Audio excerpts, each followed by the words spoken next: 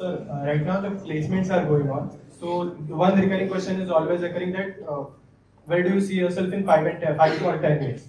So I see many people that actually have that answer to this question. They have a clear vision. Where do they see themselves in 5 and 10 years? But I find myself not able to answer that question with precise precision or not. I answered something or other, but there was not a particular vision for me. That was the same for 5 years ago. That was same for 10 years ago, and I don't want to continue doing that. So how can I actually find an answer to this question? How can I see that okay, I want to do this in my life in the next 10 years, in the next 5 years? This question needs to be addressed at two levels. One, from the perspective of the employer. Secondly, from your own self. From the perspective of employer, let me tell you, no employer is looking for a clear-cut answer to this question. Where do you see yourself in 5 to 10 years? The one who is interviewing you, he himself does not know where he would be in 5 years. Most probably by the time you will join the company, he would already be out into some other greener pasture. Getting it? So, no point cultivating a fake answer. It all looks so artificial. For you, it probably is the first interview. The ones who are interviewing you, they have met hundreds of students like you. So your bluff is called out very easily. You give a manufactured answer, 5 years down the line, I see myself as a senior manager in your company. This is quite nonsensical, very nauseating. Just tell them, I take a step at a time. This is where I stand. This is the field I'm interested in. I want to probe this field further. That's all. And don't think that if you give a relatively vague answer, your selection chances will be impeded. That won't happen. But I want to, for myself, I want that question to be answered. Now, the second part, from your own perspective. It is not at all necessary, once again, to be very clear about the future. To be clear about the future means subscribing to and limiting yourself to your own imagination as it arises from your state of today. Today, if I already have a blueprint, a well thought out plan, think of where that plan is coming from. It is coming from my state as it is today. Now, 5 years later, you are supposed to grow up and evolve. Let me ask you a question. When you were 12, what's your age right now? 21. When you were 16, had someone asked you, where do you see yourself 5 years down the line? Were you in a great position to answer? No. This 21-year-old, would he want to live by the vision of that 16-year-old? No. Then why would the 26-year-old want to live by the vision of this 21-year-old? Today you are 20, 21, 24, whatever. Suppose somebody, let that somebody be you. Suppose you had drawn a plan for yourself, a vision, an imagination for yourself at the age of 15 or 17, right? Today, would you want to limit yourself to that imagination? Because you know very well that the 15, 17-year-old was an ignorant one and today you have grown up. That 15, 17-year-old knew not much of the world nor himself. Correct? So you don't want to constrain yourself. You don't want to say, I had thought of a future, a vision at the age of 16 and now my entire life I live by that vision. That's so stupid, right? Then today, why would you want to have a vision for age 26 given that you are 21? And when you will be 26, you will actually find that you feel suffocated living by the ideas of your 21-year-old self. Won't that be suffocating?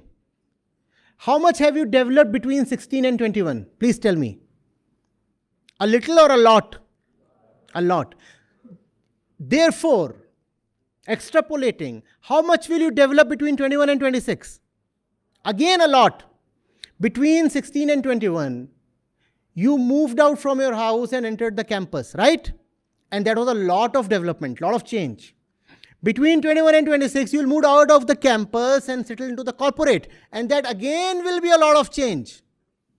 How can the 21-year-old be in a position to dictate the life of the 26-year-old? Is that not logical, please? Can the 21-year-old be in a position to dictate and script the life of the 26-year-old? Therefore, planning does not make much sense. Take it one day, 1 month, 6 months at a time, maximum. Getting it? Have your center in place. I want to develop both externally and internally. And for this development, I shall do whatever is needed. Beyond that, I don't want to determine right now. I shall take it as it comes. Okay? So the only goal should be to work on yourself Obviously. in the short term. Obviously. Work on yourself and know more and more of the world, both directions. I want to know of how the world runs, and I want to know more of who am I within. And these two levels of knowledge, when put together, will show me the direction to take. And I'll always be open to change. If I take one step today in one direction, I'm prepared to take another direction 2 months later. I'm not going to be rigid. I'm not going to be ideologically driven.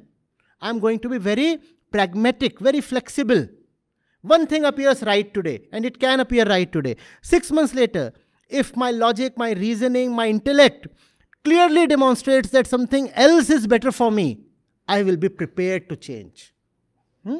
Don't commit yourself too early. This word commitment should be reserved only for the highest one. When it comes to all other things in life, you should be very, very flexible. First of all, don't commit. Secondly, even if you have to commit, don't commit early. If you have to commit to something, try to postpone the commitment to as late as possible. Getting it? Retain your freedom. Retain your liberty to choose. Don't give it up.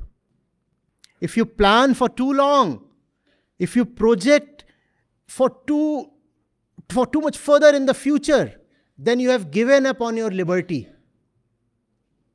Getting it? Then there is this term called settling down, which is actually like adults, everyone, they just want, if my parents would be wanting me to just settle down once, and so how do I decide that this is now the time that I don't want to be flexible anymore, I want to have my structure? Son, parents want their kids to do great things. All the great things that the parents themselves have never done.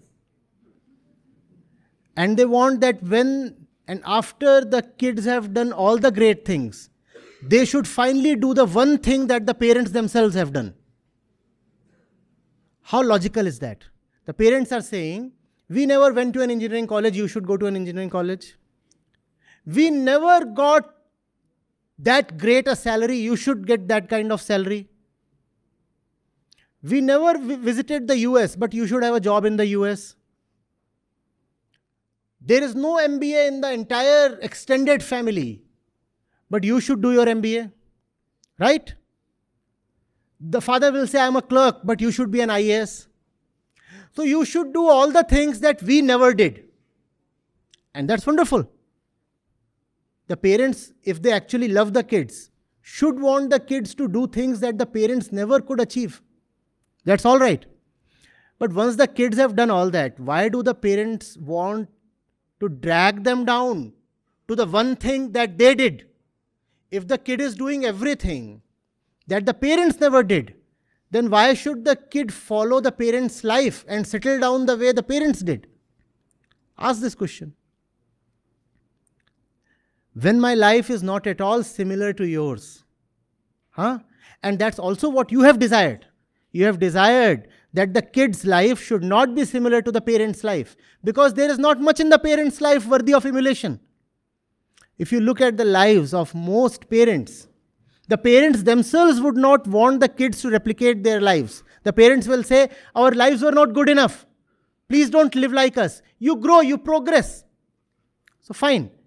If the parents want the kids to progress in every dimension of life, why don't the parents allow the kids to progress and have liberty when it comes to the thing called settling down? Why must the parents insist so much about that? Why that rigidity? Not needed, not needed. Huh?